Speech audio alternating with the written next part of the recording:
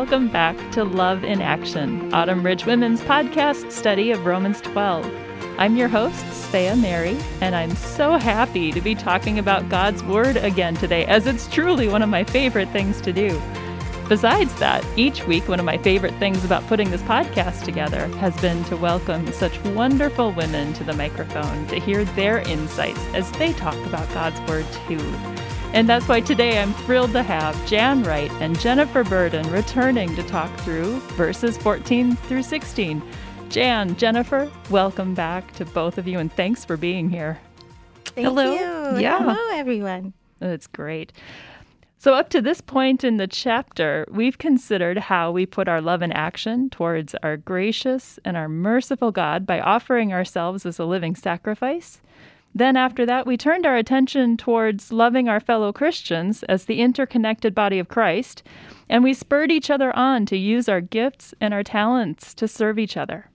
The past 2 weeks, we've been talking even more about what it looks like in very practical terms to put our love in action with Paul's rapid-fire list instructing us to love genuinely, to serve fervently, to pray continually, and to meet needs hospitality. Well, today's verses are going to build on all that we've seen and talked about so far, and they serve as a bit of a bridge from the positive focus of how we love well our God and those in our Christian family, and how we put that love in action towards those who may be a little bit harder to love. Well, we have 3 great verses to contemplate today, verses 14 through 16. And looking around here, Jennifer, you have such a sweet, gentle Southern lady voice. Would you bless us by reading these verses for us? Sure. Okay, verse 14. Bless those who persecute you. Bless and do not curse them. Rejoice with those who rejoice. Weep with those who weep. Live in harmony with one another. Do not be haughty, but associate with the lowly. Never be wise in your own sight. Thank you. You know, there's something I notice about those verses right away, and that's those action verbs. You know, we have bless and rejoice and mourn and live. And so it seems to me that we're not just to read this for the purpose of gathering information, but they're instructions for how we're supposed to live together in community. Oh, thanks. That's a really good insight. I know, and it seems like it starts with the hardest thing first, doesn't it? I mean, Yes. Bless those who persecute you. That must have hit the first century Christians hard because they had experienced very difficult persecution. I mean, they were kicked out of their country for their faith. That's a very severe hardship. And yet these Christians were to bless those who persecuted them, who caused them harm, who I assume made their families suffer, who heaped financial hardship upon them. Yeah. Oh, you're absolutely right, Jan. I mean, this church that Paul was writing to was really still in the recovery phases from this persecution of forcing the Jewish Christians out of Rome. And they're just returning and trying to reintegrate into their fellowship in this church. And I imagine they must have been struggling with all kinds of wounds, physical, emotional, spiritual, as a result of their persecution. And so can you just imagine how powerfully this command to bless their persecutors would have landed for them? Well, I wonder, as we begin to kind of explore this idea of blessing our persecutors, if maybe where we should start is just, what does that mean? What does it mean to bless someone? Because I think, in our culture today, we've overused the word, hashtag blessed. Yeah. is kind of, it shows up everywhere. And we've come to associate it with, like, when you get a lot of good stuff, you're hashtag Right. blessed. And that's not exactly what Paul's talking about here. So let's explore that a bit. What does it mean to bless someone? Well, the easiest answer is that blessing is the opposite of cursing someone, but the actual definition of the word blessing has to do with speaking well of someone. So the Greek word for bless is where we get the word eulogize. So at a funeral, the eulogy is a time when we speak well of the one who has passed. We are, in essence, blessing them. So blessing our enemies is holding our tongue from cursing them, from wishing harm on them, and it's actually wishing good for them. The Jews that Paul wrote this to would have had an even more powerful understanding of what it meant to bless someone. The Hebrew concept of blessing is derived from the Old Testament examples of God blessing his people, the sense of bestowing his blessing and his peace on them. his sustaining power and favor. And the best example of this can be found in the instructions that Aaron was given for blessing the people of Israel, and that's in Numbers chapter 6, verses 24 through 26. When one person blesses another, the implication is that you're calling on God to bestow his favor upon them. And think of that the next time you get an email from a Christian and they sign it blessings. Yeah. I like that. I like to sign my emails that way, and I like it when people sign them that way to me. I think that it's helpful because the idea of blessing one's persecutors can be overwhelming if you're thinking in terms of like, I need to ignore everything bad that happened to me and now like do something nice for them, or, you know, what does that mean? And so this is helpful to realize what he's talking about here is to speak well. We're not returning evil for evil, as he's going to say later in this chapter. We're not cursing them. We're not wishing the same evil to fall on them that maybe they've done to us. But we want what's best for them. It's not easy, though, is it?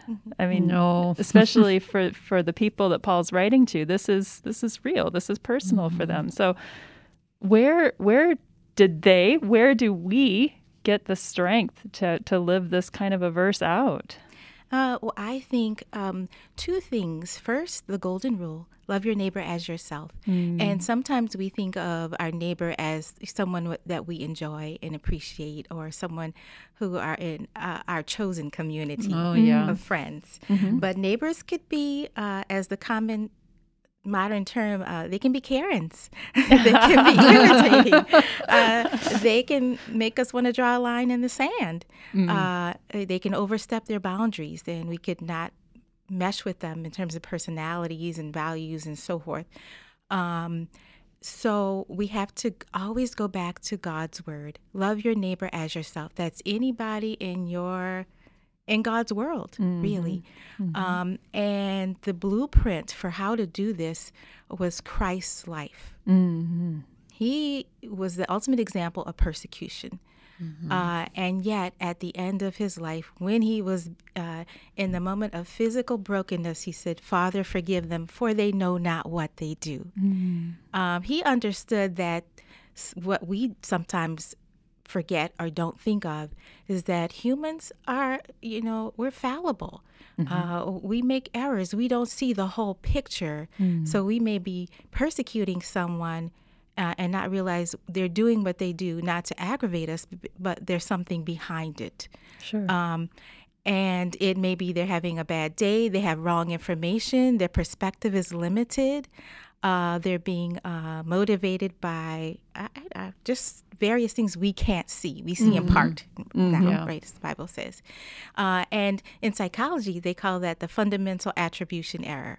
Okay. And Pastor talked about it more recently in one of his sermons, is that we tend to attribute our actions and thoughts and feelings to, when we do something good, to our character, to internal attributes. Sure. I'm wise, I'm lovely, I'm considerate. And we tend to attribute our bad behavior to something external. Well, I was having a bad day, or that person forced me to do it. Right, our circumstances. And we tend to attribute another person's bad behavior or irritating behavior, or just behavior that rubs us the wrong way, to their internal flaws. They're a bad person. They're the devil. They're evil. They mean to do me poorly. Or maybe they cut you off in traffic because they were, rushing to the emergency room because their wife was having a baby in the back seat. You couldn't see it. Sure. And so if we make sure that we don't do that fundamental attribution error, and how we do this as Christians is to always to love our neighbor as ourselves. And remember that they are God's child too.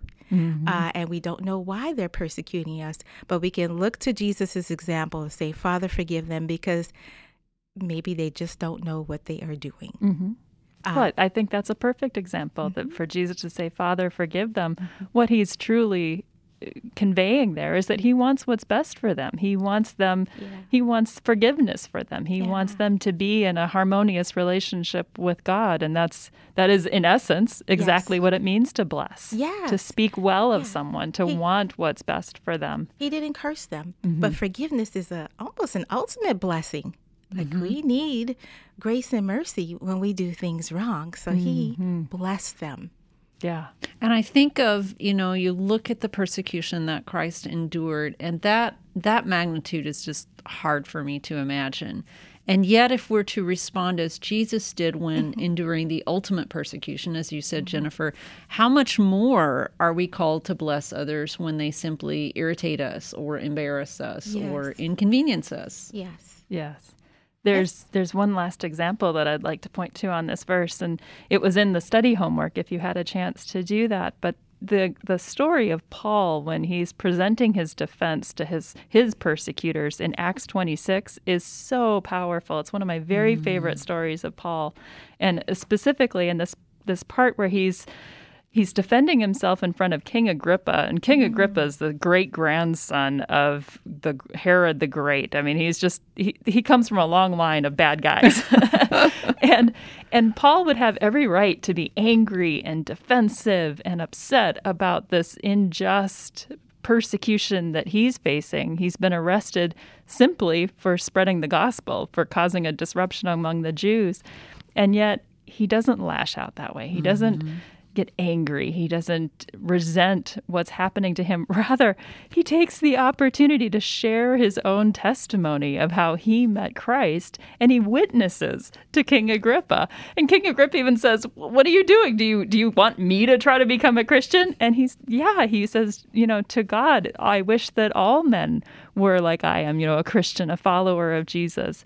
And it's just so incredible to me that Paul, I love this story because Paul is living out exactly what he's telling the Roman church to do in that example. So we know that this isn't something he was just writing as a, here's a good idea. Right. He believed it. He did it too. Yeah. They're just powerful examples. Well, we're going to be talking more about this concept of how we relate to people who are definitely not loving towards us, but even causing evil to us for the rest of the chapter. In the next 2 weeks, we have some very powerful verses about that. But now let's shift our attention to the next verse, in verse 15, that calls us to rejoice with those who rejoice and to weep with those who weep. Jennifer, I feel like you, with your psychology background, can relate to the importance of this. I'm glad you said that instead of saying because of your showing up unstable emotions. Mourn and rejoice.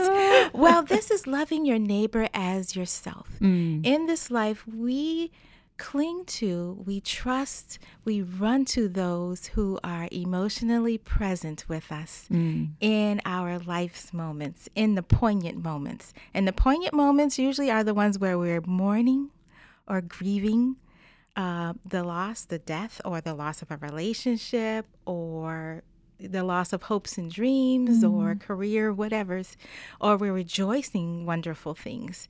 So Svea came up with this term, and I thought, I love it. I love great words that fit. Be emotionally consistent, and we'll add positionally connected. In order to rejoice and mourn with a person, you have to be in the moment where they are. And you have to be willing and open to share emotions with them. Sometimes we mistake that we, as Christians, we need to give them a powerful word. We need to, tell them, now get up from your crying and stand in the Lord. But we need to be a human with them first. We say the hands and feet of Jesus. We need to hug them. We need to wipe away their tears. We need to cry because we're feeling their pain. Wow.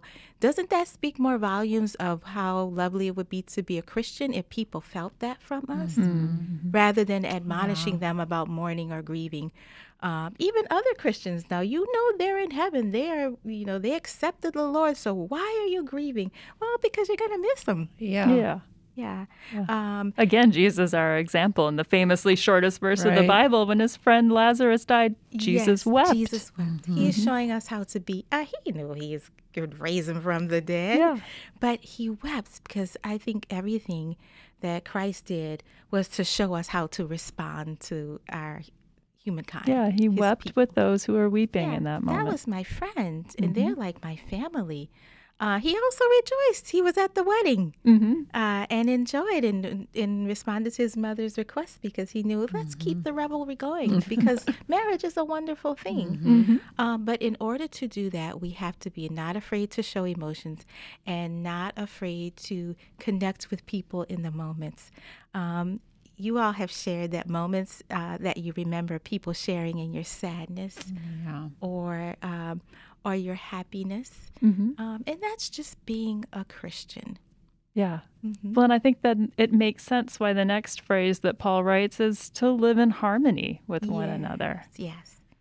It's an awkward thing when you're at a party and everyone's rejoicing, but there's someone who's just being grumpy off in the corner, right? Or the opposite thing. How inappropriate is it when it's a really somber moment and you've got someone that's cracking callous jokes or something like that? It's just it's jarring when someone is kind of out of step with the community that way. So I think this concept of live in harmony with each other is important. Yeah, I think about harmony. Harmony is a blending of different sounds and notes and tunes, and I'm getting the terminology wrong, but it creates a beautiful picture to the ear, blendingness. So in our different ways, we can mourn and we can rejoice. If you're not an emotional person, but you're a person who, when you hear someone's loss, you send them a supportive card right away or some flowers. Or you call and say, my heart is with you. Just tell me how it can help you when the time is. Now, rejoicing sometimes is harder than mourning with others because if we are selfish or we're all about ourselves, which is selfish, we can't let a person shine in their moments. But as a Christian, we have to be selfless. We have to be humble. We have to be meek. Sometimes we have to be long-suffering, knowing that whatever God has designed for our lives will be, and that we don't have to be upset when someone else is experiencing their moments that are lovely. And so we need to be able to be selfless sometimes, to rejoice when we don't feel like our life is going the way that we would like it to be. But we have to rejoice with others. And I think the beauty of Christian fellowship is we have that shared hope. When we are suffering, we all have the same hope in Christ, and that ultimately He will make it right in the end. We have the same shared joy in knowing what God has done to redeem both the hard things in our life and that He's using the good things in His life for His glory too. And so I think it makes sense, this phrase about living in harmony with one another. The direct translation from the Greek for that phrase means literally to think the same thing. And it's not necessarily that we're thinking the same words or that we have this rote uniformity of thought, but we have this common attitude, this common foundational purpose. We're in life with each other. Exactly. What hurts you hurts me. Yeah. It's a beautiful thing. It's a lovely thing for us to be striving for in our Christian community. Well, something that would definitely hurt that is the last phrase of this section. Don't be haughty. Yeah. Haughty people are not easy people to be in community with, are they? No. Yeah, they're not the first person to be invited to the party. Or to call when things are going poorly. Sure. Yeah. No, and so I don't think we even really need to flesh that out too much. It's pretty evident. But he says instead, but associate with the lowly. Never be wise in your own sight. Lowly is not a word we use very often, though, is it? I know, but it really stuck out to me in this passage. One of my daughters gave me a book for Christmas entitled Gentle and Lowly by Dane Ortland. And the general theme of the book, which I never really thought about before, but the general theme is that these descriptors of gentle and lowly are adjectives that Jesus used to describe Himself. So in Matthew 11:28 and 29, we read, "Come to me, all who labor and are heavy laden, and I will give you rest. Take my yoke upon you and learn from me, for I am gentle and lowly in heart." And the author explains that Paul uses this same word in Romans 12:16. So lowly is a word that Jesus uses to describe Himself. And yet I wonder what we think of when we hear the word lowly. I mean, is it that someone is lowly who doesn't quite measure up to the standards that we've defined, whether those standards be economic or social or educational or religious or cultural or political or generational? And yet Jesus, God's own Son, defined himself among the lowly. And it says we are to associate with the lowly. Mm-hmm. And I think sometimes we read verses like this and we think of them theoretically, people far off in impoverished third world countries. And yet to associate seems to mean we're talking about people who are within our own space that we encounter. Mm-hmm.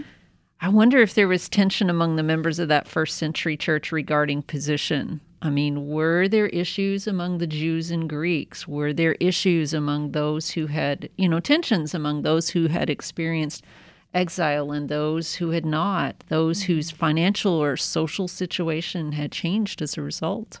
Yeah, I imagine that tension was probably a very real thing. Mm-hmm. And it's not something that has necessarily evaporated over Yeah, good 2,000 point. years of history. So it is an important thing that Paul's calling us to make that association, to break down the barriers. And now it's interesting in some of the commentaries, it's unclear from the words if when he's referring to the lowly or with associate with the lowly, if he's talking specifically about people or even just associate with the tasks that you might consider lowly, like the menial things. But either way, whether he's talking about lowly people in status or being the kind of servant who would do the things that no one else considers or that they might consider beneath them, the point is the same. Either way, we are to shed any thoughts that we have of arrogance or pride or superiority to anyone else in our community and to live that way. We are to live, as you pointed out, Jan, to live as Christ lived, gentle and lowly and being one seeking to serve. Well, the last phrase, this never be wise in your own sight, many of us have Proverbs 3, 4, and 5 as some favorite verses of us, that trust not in your own, or do not lean it. I'm getting tongue-tied here. Trust in the Lord with all your heart and lean not on your own understanding. And Proverbs 3:7 is what comes right after that has almost the same wording about not being wise in your own eyes. And it's possible that Paul was intentionally referring to that to kind of echo, to summarize these verses with that same concept that we are to keep our eyes on God, and our godly life and relationships will flow out of that. I think it's a beautiful way for him to wrap these verses up. Yeah. I think maybe the most foolish thing is to be a know-it-all or to think that to be wise in your own sight, because the Bible tells us we only know in part right now, and we definitely know we're not God. And to think ourselves as all-knowing or wise is, that's, kind of idolatry in a way, because we don't know. We're not God. And so if God, through his word, and Jesus, through his words and example, show us that he was drawn to the lowly, I think of the old songs like meek and mild, the baby Jesus, the lamb who was slain. Those things are heartwarming to me, draws me to it. And I think it's meant to be, to remind us, because as humans, we're going to think we're better than others. Human structures, we set up hierarchies of importance, and we develop pretentiousness. So we have to constantly be reminded by being in God's word of lowly, meek, and mild is what humility is like, and that is what God honors. And that's what Jesus showed us. Yeah. Jesus, as Philippians 2 said, though in the very form of God, made himself nothing and took the form of a servant. And he is our example to follow in all of this. So who are we not to do those things? Right. Yeah. The lowly tasks, the servanthood, to not think of ourselves more than others because we have achieved some worldly measure of success or status. Yeah, it's actually something for us to be aspiring to, isn't it? Yes. Well, Jennifer, thank you so much for coming in today to illuminate these verses with me. I just find these verses to be such a great reminder about how important it is for us to be intentional about being in harmony with our Christian brothers and sisters, to weep with them when they're weeping, to rejoice with them when they're rejoicing, and also to guard ourselves, as you were saying, about not getting up on our high horse, and instead to follow, to aspire to be like Christ, and make ourselves lowly, gentle, to be a servant. To be kind and welcoming and in the moment. Absolutely. In these verses, like I had said earlier, they're a great bridge in this chapter, kind of touching on this first idea of what it's going to look like to love people who are not easy to love, who are not treating us well. That's going to be an important thing in this chapter as we go forward. And so, though these practical instructions ahead aren't going to be easy, some of them aren't as fun as the verses that we've covered, they actually, I think, have the potential to be truly life-changing. And so as we look forward to the final 2 weeks of this series, I am fully confident in what God can do in our hearts as we seek to soak in all the wisdom we can from God's Word as we seek to put our love in action.